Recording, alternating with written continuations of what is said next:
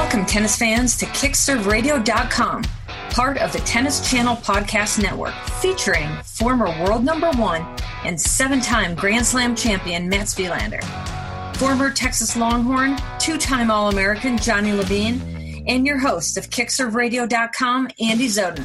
KickServeRadio.com is presented to you by SquadPod, committed to protecting your privacy and your business. Communicate safely with SquadPod. And Bracket, spelled B-R-A-C-K-I-T, an interactive mobile game where being aligned with celebrities and athletes has a nice payoff for you and charity. Take it away, AZ. And take it away I will. Thank you for joining us, KickServeRadio.com. We are part of the Tennis Channel Podcast Network. Very excited to be with everybody tonight to talk about a U.S. Open for the ages. Of course, I am joined by the great Mats Wilander, who has managed to escape from New York as we speak. Johnny Levine has yet to do so. Guys, when we were talking about the U.S. Open in advance of the tournament starting, we knew that we were on history's doorstep. We knew that we were about to see something very special. We figured we would be seeing something that very few younger tennis fans had ever seen in their lifetime. What we did not realize is that what we would end up seeing in terms of history was something that we had never seen in any of our lifetimes. And that would be obviously for a qualifier to win a major championship. It had never been done, male or female, and we're going to get to the men's final at some point in time tonight, of course. But the story of the U.S. Open, Mats Wilander, were the women, Emma Raducanu in particular, Leylah Fernandez. What were your impressions of watching these two teenagers playing in this major final, particularly knowing that you had done something similar yourself at age 17? Yeah. Hi, guys. Nice to be back from New York, I have to say, but that was 2 hell of a good weeks for me. Unbelievably cool. And obviously the women's tournament is the one that made it such a success because of these two players. But it's interesting. Emma Raducanu didn't have to qualify. She could have gotten a wild card easily. She's British, and the Grand Slam tournaments help each other out. So the Australian Open has Americans get wildcards, and a lot of Australians often get wildcards in the US Open and the French Open. So the French and the Australian and the American and the British are helping each other out in terms of wildcards. So she could have easily chosen not to, but she wanted to play matches. That's really amazing. So I found out, and I'm going to give Johnny the word too, but I found out because it's newsworthy. Her fitness coach is a good friend of Misha Zverev, who's Alexander Zverev's big brother, who works for Eurosport. And Emma Raducanu's fitness coach said that in the second set of her qualifying match, she was down 5-3, and she gave her bench the signal, that's it, I'm done, I can't move my legs. And that was the closest she got to losing a set. She lost 5 games in that second round qualifying, but she was done. She was out, and it was pretty hot, Andy, before the main draw started. So imagine that. She was close to going out in the qualifying, and then she lost 4 games maximum per set in the main draw. That's incredible. So, yeah, what an unbelievable story. But, I think that the bottom line is we didn't miss Serena, we didn't miss Roger, and we didn't miss Rafa. And because they weren't there, I think the crowd really fired up for these youngsters, and they had their moment.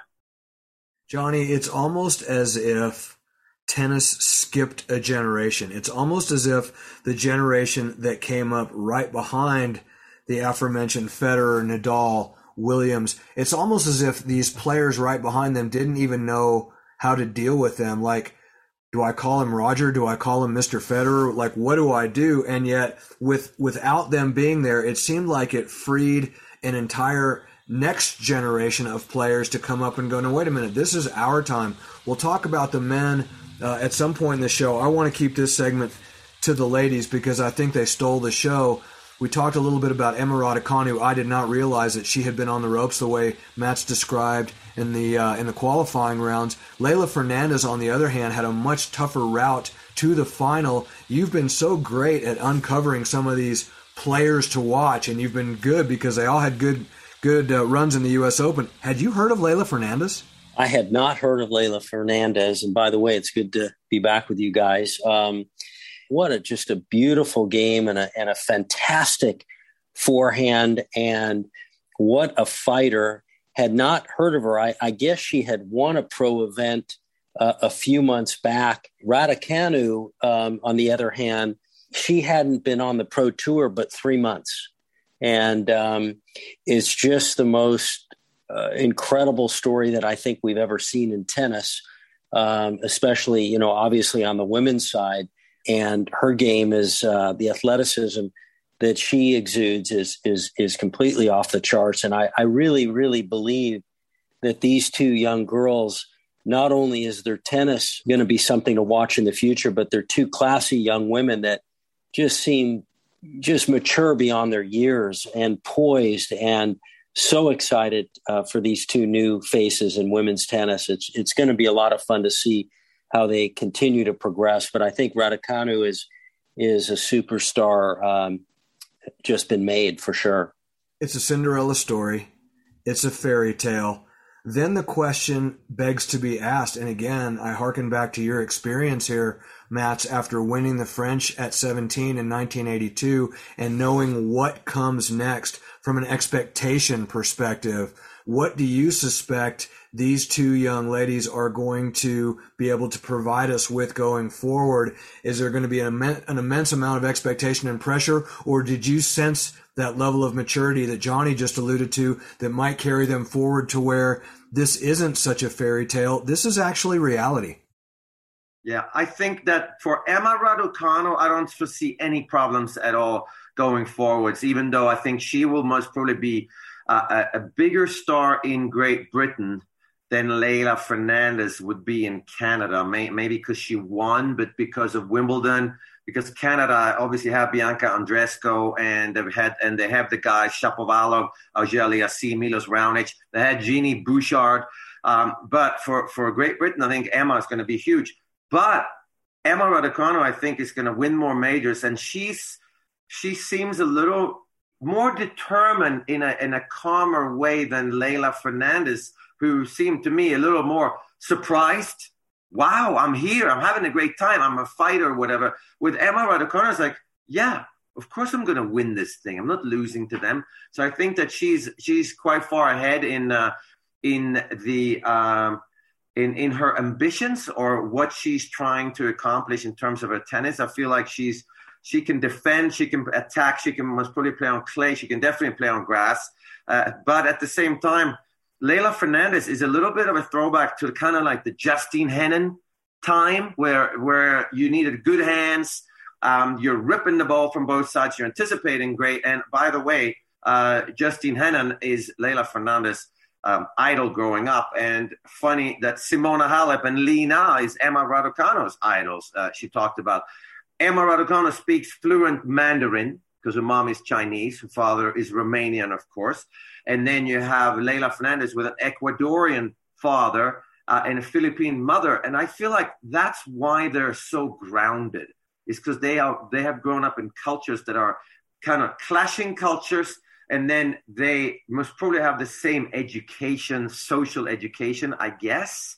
But, I mean, they're not sort of coming from countries that are necessarily thriving. So both sets of parents have to fight like hell to be where they are. And then comes these ladies.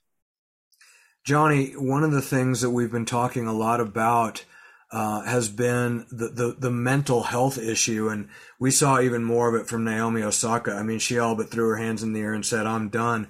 We've been hearing about, the stress of everything that goes with being on the tour. And yet here come two young ladies that remind us of the fact that no, not everybody is wound so tight that they're like one of Eddie Van Halen's guitar strings when they're on the court, and that their life isn't just a complete stress ball social media freak show.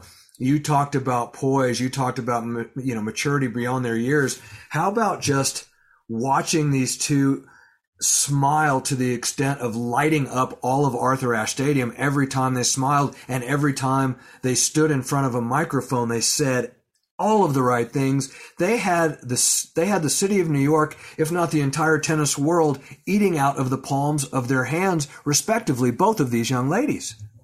It's interesting you bring that point up, Andy, because what impressed me the most about the finals in the women's was we saw what happened with Zverev and Thiem in last year's final. And these guys had been around a few years, and the nerves were just incredible. But these two gals, they came out just wailing and hitting the heck out of the ball, and they were fearless. And I do believe, and Mats, I think, can attest to this, and I'd love his thoughts on it.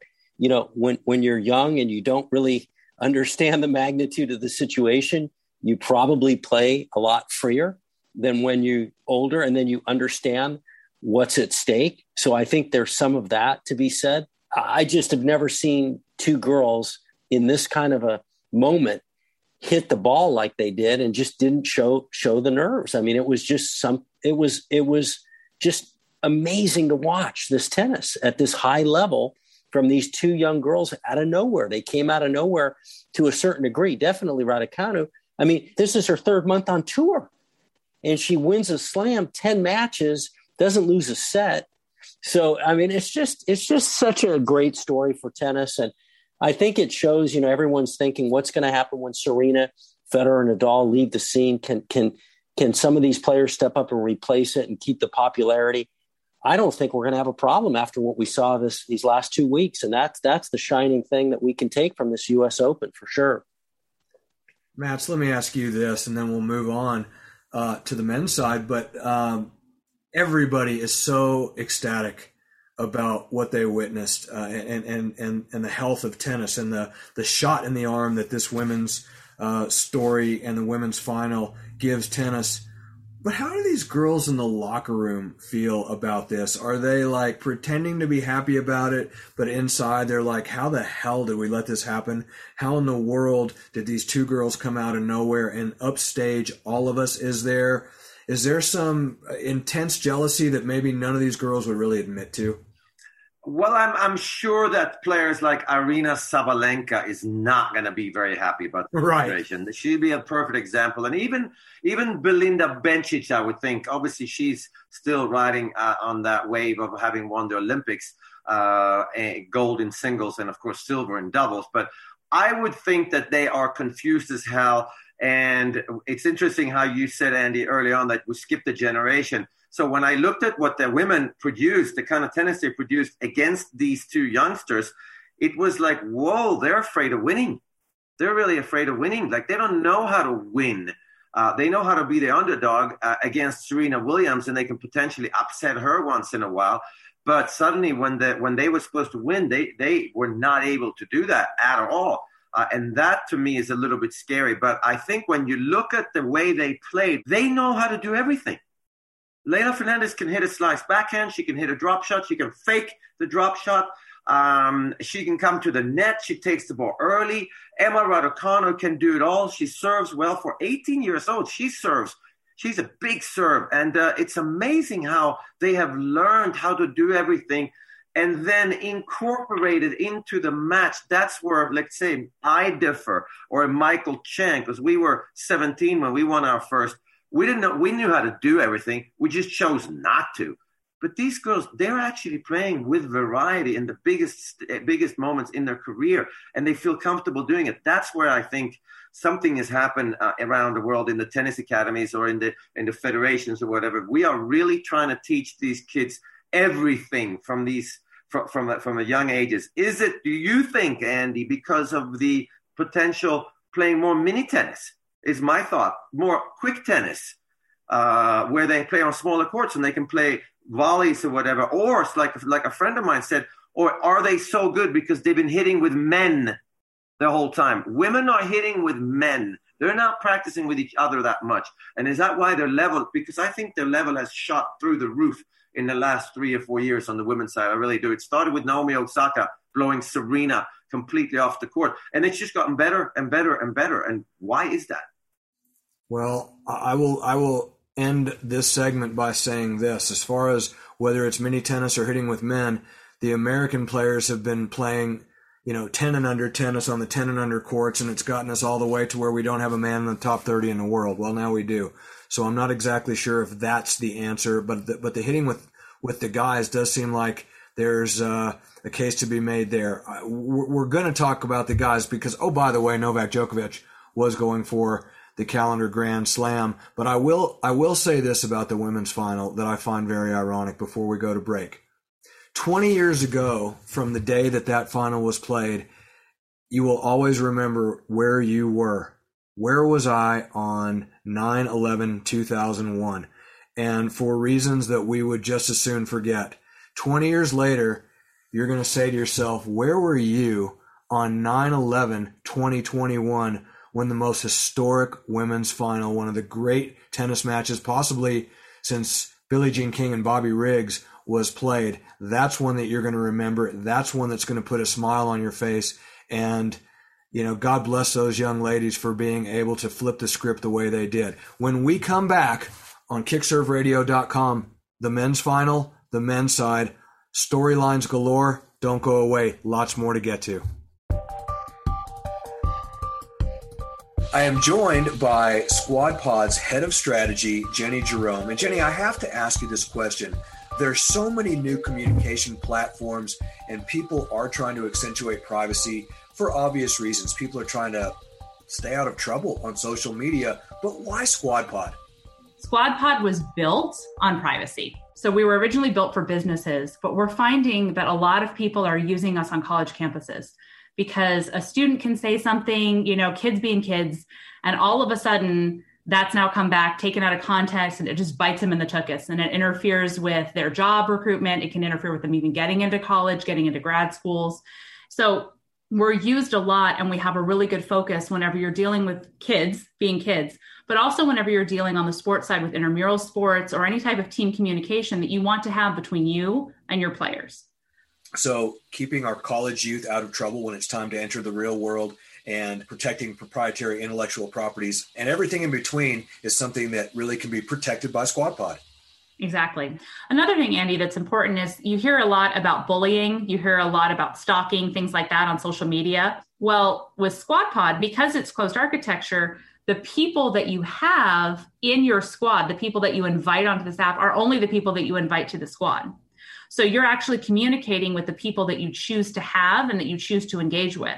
So it cuts down a lot on the bullying and things like that, because if somebody does get a little untoward, let's say on the app, you can just remove them and say, no, that kind of conversation does not belong on my team. Lots of advantages. She's Jenny Jerome.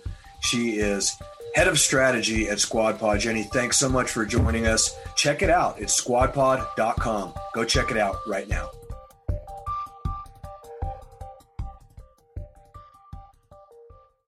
Another day is here, and you're ready for it. What to wear? Check. Breakfast, lunch, and dinner? Check.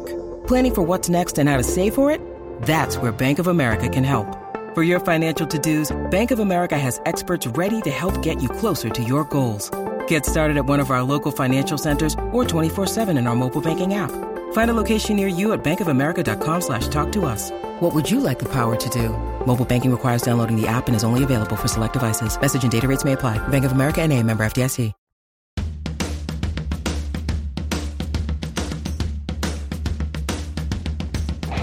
Welcome back, everybody. KickServeRadio.com, part of Tennis Channel Podcast Network. Again, we are absolutely in stunned amazement at what we witnessed on the women's side at the U.S. Open. Emma Raducanu, Leylah Fernandez. Of course, I'm joined by Mats Wilander, who won his first major as a teenager. Johnny Levine, two-time Texas Longhorn All-American.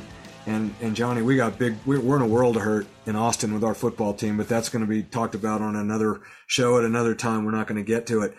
But let's talk about this men's situation. Match, you were right there. Johnny, I think you were at the match as well.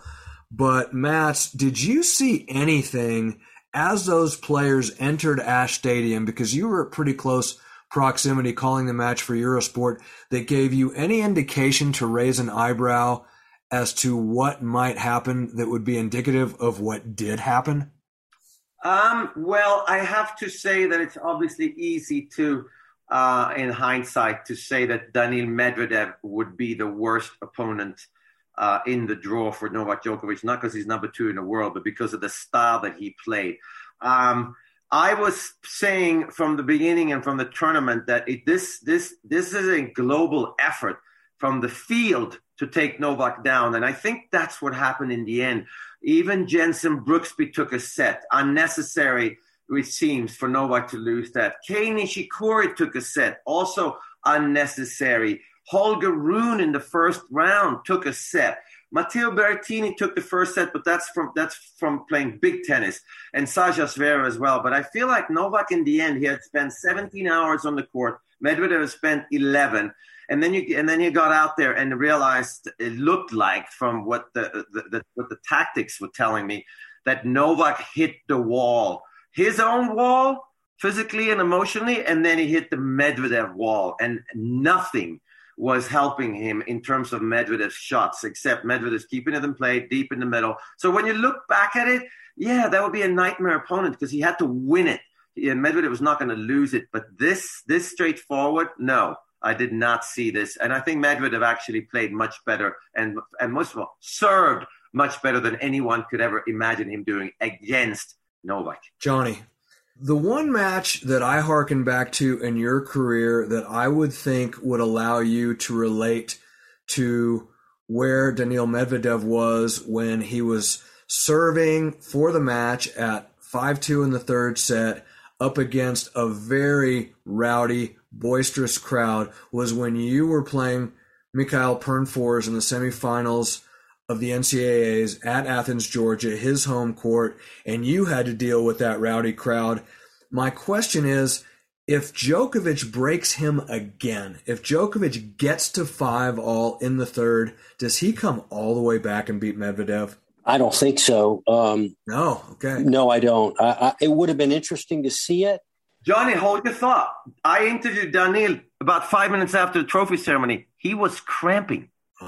He told me he was cramping. Really? Yes, towards the end of the match, he was cramping. That's amazing, but I still believe he would have won it somehow. But that's incredible. So the stress level he felt, because that's obviously not. Wow. Yeah, amazing. Well, I will continue on with my thought. I didn't know that, and the cramping would, I kept thinking to myself, history was going to be made with obviously with Novak winning this tournament and getting the Grand Slam. And I was thinking at that point where he was getting beaten so badly, the only chance he had was if Medvedev were to turn his ankle and had a default. And that was my feeling. I just didn't feel it in that match for Novak, when usually you always can never count him out. I mean, even from the first game on, when he had the break points and he got broken, something just didn't feel right for me with Novak. Towards the end of the match, you could see the crowd, really getting into it for Novak, trying to will him into the match, and they got him to 5-4. But, Medvedev, he just mentally plays loose, and he handled the mental side of that match, I thought, beautifully. I mean, he came out striking the ball great. His serve was unbelievable. And I personally just felt he was in control, and maybe Novak, squeaks it out. I could see that it was getting tight, but I still would have gone with Medvedev had Novak pulled off that set. Mats, let me ask you this. Let me hearken again back to one of your matches, because Darren Cahill made an interesting point, which I thought was a very keen observation that would be through the eyes of a guy that coaches at the level that he does. And I'm sure you probably saw the same thing. He made the comment that Novak in the Australian Open final was using a slightly different type of chip backhand, a slightly different slice backhand that was landing a little shorter in the court in Australia, and that he wasn't using that in this US Open final, and that he felt that by slicing the ball deep in the court, he was sort of keeping the ball in Medvedev's strike zone and keeping him in rhythm. And if he would have used the shorter chip backhand that makes you say, well, do I come up? Do I not? What was that something that when you were playing Lendl in 88 that you were conscious of, was the depth of that slice backhand, so that you wouldn't put the ball into the strike zone of a guy that could bring, the kind of heat that Lendl could, or obviously that, that Medvedev can. I think there's yes, it's a valid point. I think maybe the biggest difference between the Australian and the US Open is the court speed. The Australian Open is quite a lot faster as a hard court, so I would think that the shorter slice that's low skids through the court, and it's really difficult to do anything with it. Where I think US Open, because of the humidity as well, and the courts are a little bit slower, I think maybe the short backhand would have been tough for Medvedev to do anything with it. But I think Novak would have had to run too much. But let me bring something up that I read up on before the match. 2019, they played at the Australian Open in the fourth round, and Novak won 6-2, 6-7, 6-3, 6-4. And Medvedev found out something in that match. He found out he needed to be stronger physically. But since that match, Medvedev had won 3 out of the last 5 they've played. Now he's won 4 out of the last 6. He's never beaten him in a 5-set match, but he beat him in Cincinnati in 2020, beat him in Monte Carlo 2020. He beat him in the O2 ATP finals as well. And then, of course, Novak kicked his butt in at the Australian Open in 3 sets. But so I think Medvedev was onto something that we didn't really pay much attention to, I guess, because they were not 3 out of 5 sets. But I think that the surface at New York is not a great surface for somebody that doesn't hit the ball harder than Novak does. I think you need a huge weapon to make those courts work for you, unless you got your legs. And I think his legs were gone. I really did. He started slapping his thighs early in the match that he couldn't move, maybe because he felt flat emotionally, maybe physically. I'm not sure. But, I think tactically he wasn't really ready to lock down like he always talks about Novak. He's going to lock down, because I think he would have had to lock down for 4 hours. You can't do that. And no one can do that. And Medvedev, I think, asked him that question. But, I'm still stunned. I have a question for you two. When do you think Novak was okay with losing? Because I felt like he was okay with losing sort of going towards the end of the second set. But then he broke down, if you guys saw that on TV or not. At 5-4 in the third set, the camera was on Novak, and he was actually sitting there shaking with his face in his towel, and then he pulled the towel down, and he had tears in his eyes. He was actually crying. And if you notice, he choked up as well when the trophy ceremony, what's her name? McKendrick. Chris McKendrick from ESPN, yeah. Yeah, she interviewed him, and he was choking up as well. So I wonder if he at some point in that match sort of just, you know what? I can't do this. It's too much for me. And then he just, I don't think he was in it to win it the whole time. In the beginning, yes. And then I felt like, take me out of here. I don't want to be here.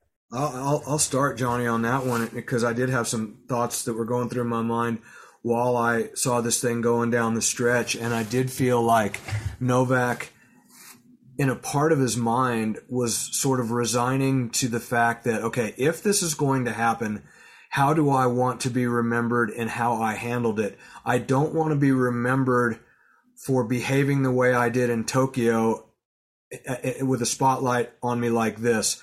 I've got a lot of eyeballs on me. I've got the entire future of the sport of tennis watching how I handle what is in all likelihood going to be a loss. So I think there was a part of him that I would never accuse him of giving up, but there was a part of him that gave into the moment and just basically said, like what you said, Mats, I can probably gain a lot of fans around the world for how I handle what could only be described as one of the toughest losses we've ever seen a tennis player take in the history of the sport. And that's how I felt. I really felt like to some extent he was a greater champion in defeat than he has often been in victory at different times. And I really did earn a lot of respect for him and the way he embraced Daniil and the way he spoke of him and just the way he handled the situation. And I think that it was, in a way, it reminded me of when Andy Murray lost to Roger Federer in the Wimbledon final.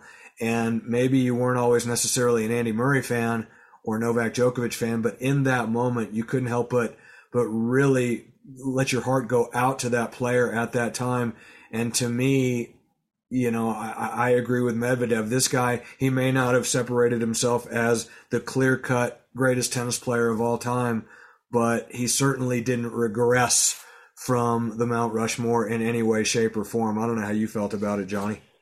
A couple things I would say to that. I think Matt's nailed it. I do think there was a point, you might have seen it early in Novak's career where you could see the resigning sometimes, the mental kind of weakness. And I think he did resign at some point in this match before it actually was over. I just don't think he thought he could win. And I think the biggest piece of that was the physicality. I think that all the matches took so much out of him. And I think that typically in these Grand Slams, he's able to come back and put the effort into it and still be able to win. But I think this occasion with this final, the nerves just, they took that extra piece out of him. And I think that's what might have had some factor on those legs. I mean, I just think he was carrying the weight of the world, and he tried so hard to not make it about that, but he couldn't get around it. And I think, Medvedev being so fresh, I just think the task was too great. We talk about the crowd getting behind him. I think the crowd really wanted to see the Grand Slam happen. As much as I really believe that Djokovic is maybe the greatest of all time, and I love the guy's game, and I have no problem with him. We forget that he did have a meltdown in that match. I mean, that behavior that he had with that racket smashing was not good. I mean, you gotta. I mean, that was bad. You don't see Nadal, you don't see Federer, you don't see Wilander do something like that in a major final like that, and the crowd still stuck with him. But because I think the crowd wanted to see this thing happen so bad.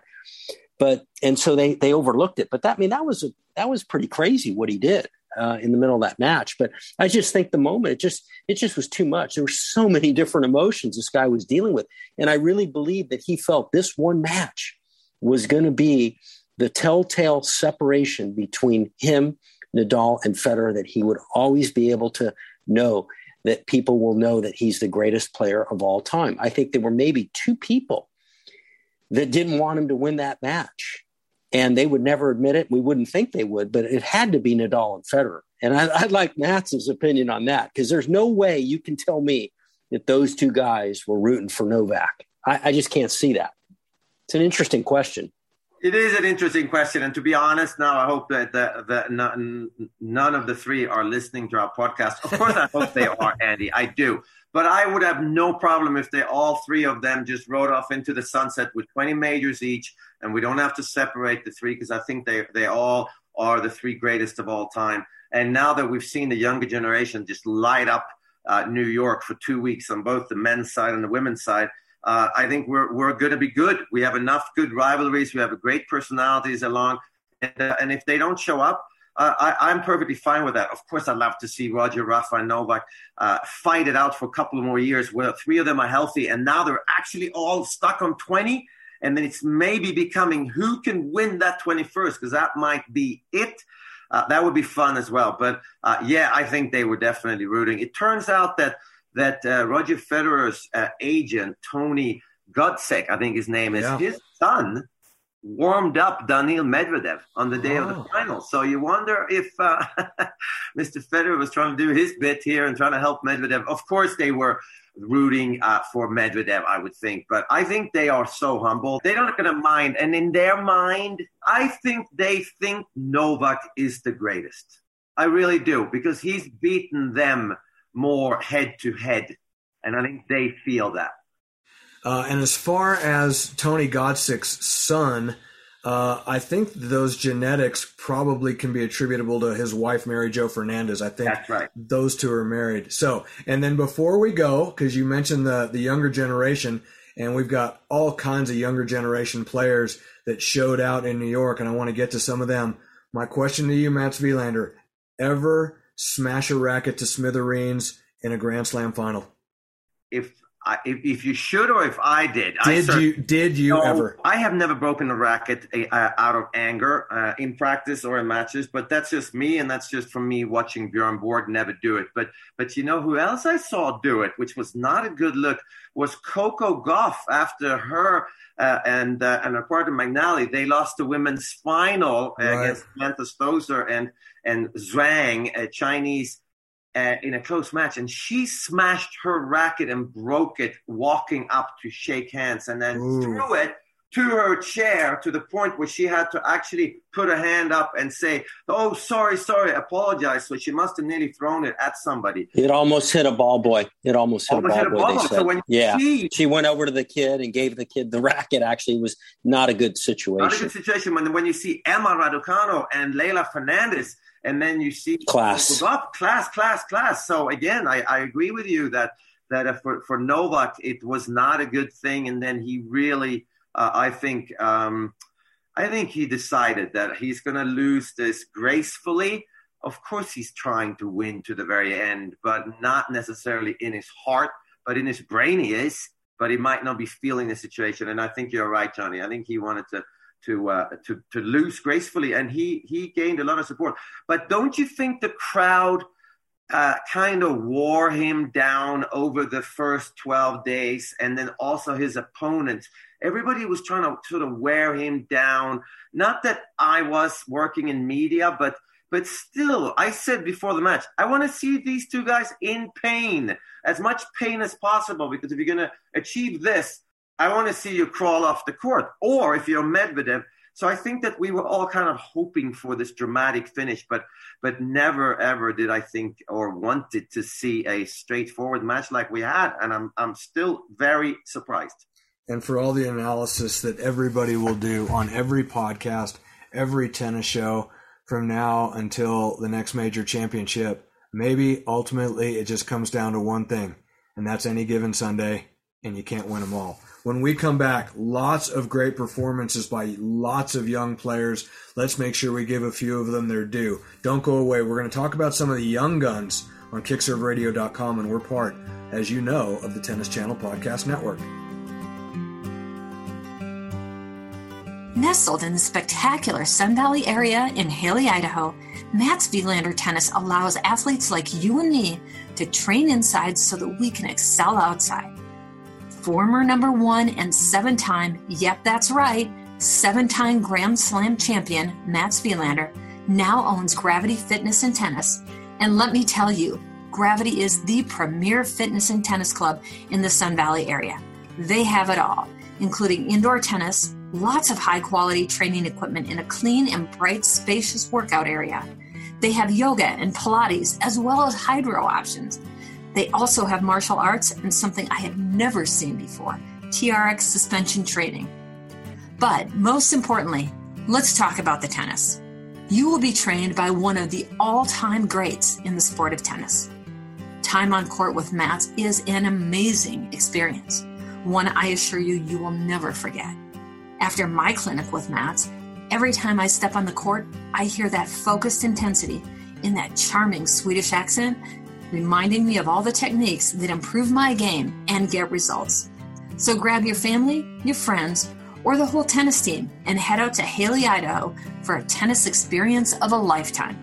Go to MatsWilanderTennis.com to find out what's in store for you when you get to Gravity Fitness and Tennis in beautiful Haley, Idaho. When you need mealtime inspiration, it's worth shopping Kroger, where you'll find over 30,000 mouth-watering choices that excite your inner foodie. And no matter what tasty choice you make, you'll enjoy our everyday low prices, plus extra ways to save, like digital coupons worth over $600 each week. You can also save up to $1 off per gallon at the pump with fuel points. More savings and more inspiring flavors make shopping Kroger worth it every time. Kroger, fresh for everyone. Fuel restrictions apply.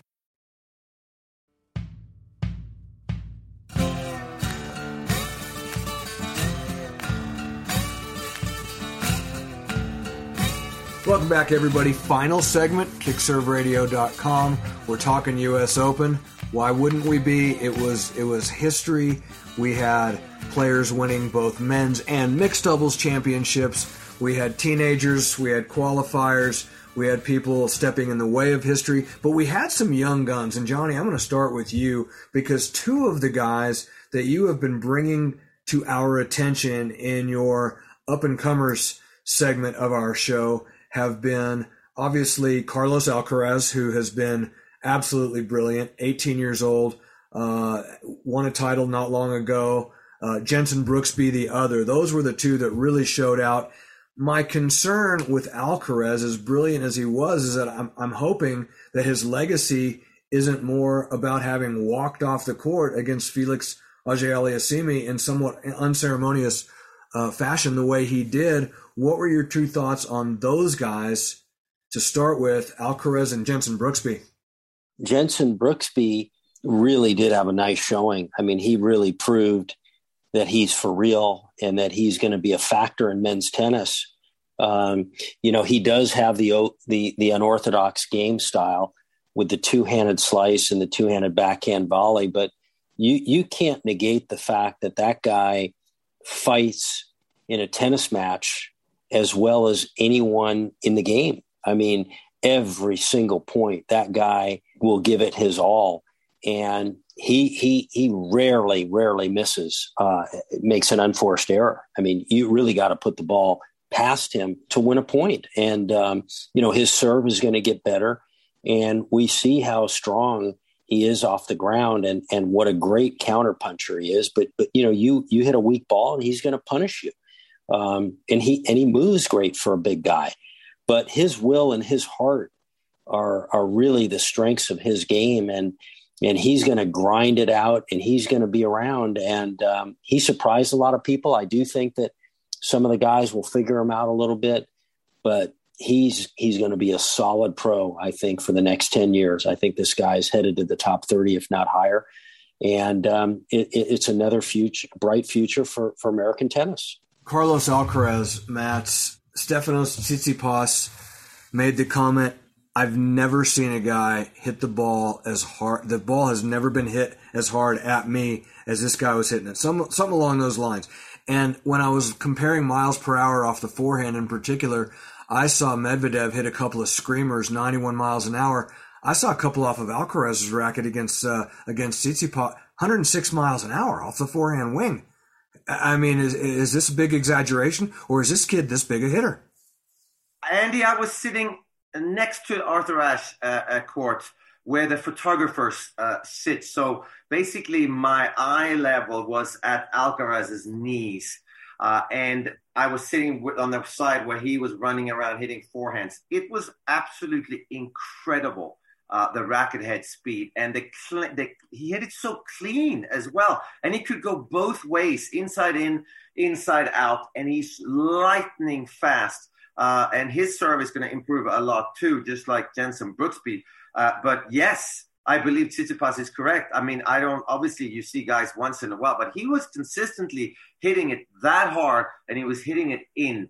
I don't know if he's going to be number one in the world, which is what he has set his sights on, because I think he needs a better serve. But he certainly is going to be up there in the top 5 in the world before he's done, because he has heart. And he's got a huge forehand, great backhand, moves unbelievably well, good hands, good tennis IQ, just needs a little bit of a bigger serve to compete day in and day out, I think. But yeah, he was amazing. And I think he was the one that lit the New York crowd on fire. He was the first guy, male or female player, that came out and did that. And from that day, it was just... we started talking about the young people, and then Leylah Fernandez came out and beat Naomi Osaka just a couple of days after that. I think it was actually it was Fernandez, followed by Alcaraz on the same day, if memory serves, that they played. It seems like they played back-to-back matches, and then we were all just blown away by what we saw in those back-to-back matches. And you mentioned Hart, Mats, and I'll stay with you because I've got something for you as well here in just a quick second, Johnny. But if he's got that kind of... what happened against FAA? Why did Carlos Alcaraz walk off the court? What was the Eurosports inside scoop on that, Mats? Yeah, so he had his I think it was his left thigh was taped, and I can't remember who, but somebody did say that he did have a problem in his thigh and up into his groin muscle, and it was nothing new, something that he's had. And then that's it. And I think that he just decided that I don't want to hurt myself, can't win this match anyway, and I don't really have a legacy to worry about. I don't have a brand. I'm unknown, and I'm done. That's it. So, yeah, okay. I mean, weird. I guess you can go back to Novak Djokovic. He did that too early in his career. and realized that was most probably not the best thing to do, because that's what people remember going further. And players in the locker room especially will remember that Carlos Alcaraz just gave up there. But obviously he had a reason, a good reason. But FAA had no clue. Once it happened, he was like, what the hell happened? I have no idea. I didn't see anything. So a bit weird, and there was no explanation good enough from Carlos Alcaraz, which bothers me a little bit. FAA, another guy that I earned a tremendous amount of respect for, and one of the guys that he beat along the way, Johnny, is another guy that I'm just more and more impressed with by the day. And as I recall, when you and I were talking back and forth in preparation for year 2 of your tournament, the Arizona Tennis Classic, we were talking and negotiating with Frances Tiafoe's people about you giving Francis a wild card and getting him to come to the desert. He was struggling a little bit, but you're big on trying to give opportunity to the American players, and he's a guy that people seem to like, and maybe this tournament could kind of help springboard him into a good season. And all those conversations that we were having, I mean, I hate to say it, but almost like you kind of felt sorry for the guy and like, okay, let's throw him a bone. And now suddenly you look up and he's beaten Rublev at the U.S. Open. You know, he's getting into the 3rd, 4th round. He's given Felix Auger-Aliassime all he can handle and absolutely lighting that New York crowd on fire. How happy were you to see that? Yeah, I think Tiafoe's really, really raised his level a couple notches this summer. And I think that, you know, he's headed to the top 20. I think his ground strokes are just very refined and hitting both sides, big shots off both sides. I think his serve is greatly improved. You know, mentally, he's much better. He's coming into the net. I think we're now going to see some great things from Tiafoe. I think his future is huge going forward. What do you see with him, Mats? Because he really has been, you know, we've been kind of flip-flopping a little bit with who's the hot American. You know, a couple months ago during Wimbledon, obviously we're talking about Sebastian Corda as being, oh my God, well, he's clearly separated himself. And suddenly, you know, it's kind of like the minute we anoint the next great American, we've seen it on the women's side when Jen Brady makes the final of Australia. I haven't heard much from her since, and obviously there's been some injuries there. We've seen the same thing with Kenin, and we see these players sort of raised to a level that they have a tough time sustaining. And is it now Tiafoe's time to maybe prove us wrong and continue on an upward trajectory, or what were you seeing from him? Yeah, I think I have to agree with both of you guys. I think that with Francis, I think he's American. He likes to play at home. I'm not sure he likes traveling that much, but I do know for sure that he's not great yet at the everyday work that needs to be done emotionally and mentally. I'm sure physically he's an animal, but you got to go in there. It doesn't matter what court you're playing, what opponent you play on. You got to set the bar really high for the locker room to understand that this guy's attitude is the same on Monday as it is on Sunday. It doesn't matter if it's first round or the finals. And I think that's where he's headed. And if that's the case, his technique is way good enough on both sides. People have criticized his forehand and his backhand and his serve. He's so explosive. He can hit the ball as hard as anybody. But I think it's attitude. Okay, guys, before I let you go, one question for the two of you. And it's this, and I'm going to start with you, Johnny. What in our lifetime, you are pushing 58 here in a few days. Matt's just turned 57, and of course, as everybody knows, because I told everyone I'm 60 now, what are we going to see next in our lifetime, if either? Another player play for a calendar Grand Slam at the U.S. Open on either the men's or the women's side, or in the men's and women's tour, 8 different Grand Slam champions in a season. Which of those two are we more likely to see? A player play for the Slam in New York, or between the men and the women, nobody wins more than one Slam in a year? Johnny, I'll start with you. I would go with the latter. 8 different Slam winners. I think that the depth of tennis is just too great, and it's going to continue to get that way. And I just think it will be very, very difficult to even see 3 in 1 year, like the great Mats Wilander did one year in '88. I just think the Grand Slam is too difficult. With this level of tennis and this amount of great players at the top, I don't see it. Mats Wilander, you've been close. You've been as close as anybody in the sport, winning 3 in 1 year. Is somebody going to play for it in New York, or are we going to see 8 players win 8 majors first? That's a tough question, but I'll give you one reason why I can't answer that question, and that's Novak Djokovic. Okay. I really don't see why next year should be any different than this year. If he wakes up one day in the next few days and says, okay, that's doable, and I'm going to go for it again. I am so fired up right now because I know I can do it, and I don't think a year to him is going to make a huge difference. It is going to make a big difference to Carlos Alcaraz and Daniil Medvedev and these young guys for sure. But to Novak, I don't think a year is going to make a big difference. But so I would say that, yeah, Novak can do it. I'm surprised he hasn't had the chance before to finish it off like he nearly did this year. But at the same time, when we now just look at the finals of the US Open, then it's very difficult to say that Novak's going to be so far ahead of everybody that he can win 4 slams in a year. But let's just put that final out of our mind for a second and look at the other 3 majors and the first 6 matches of the US Open. Well, I think it's a better chance that Novak wins the Grand Slam than there's 8 different winners in a year between men and women. But because the final happened the way it did, obviously you think the field has caught up to Novak, in 24 hours? That's also hard to believe. Johnny, I'm going to ask you to arbitrate this one a year from now, because I'm going to go on record as saying I couldn't disagree with Mats Wilander more than to say that I think that match is going to leave scar tissue that is going to affect Novak Djokovic next year. I think he is going to realize, I had my chance. I'm 35. These guys are getting better. These guys saw what Daniil Medvedev did. We got some monster hitters out on this tour like Carlos Alcaraz. We got guys that realize that their time is now, and Novak is going to think to himself, my time was then. And I think he'll still be a very formidable foe the way Roger has been these past several years.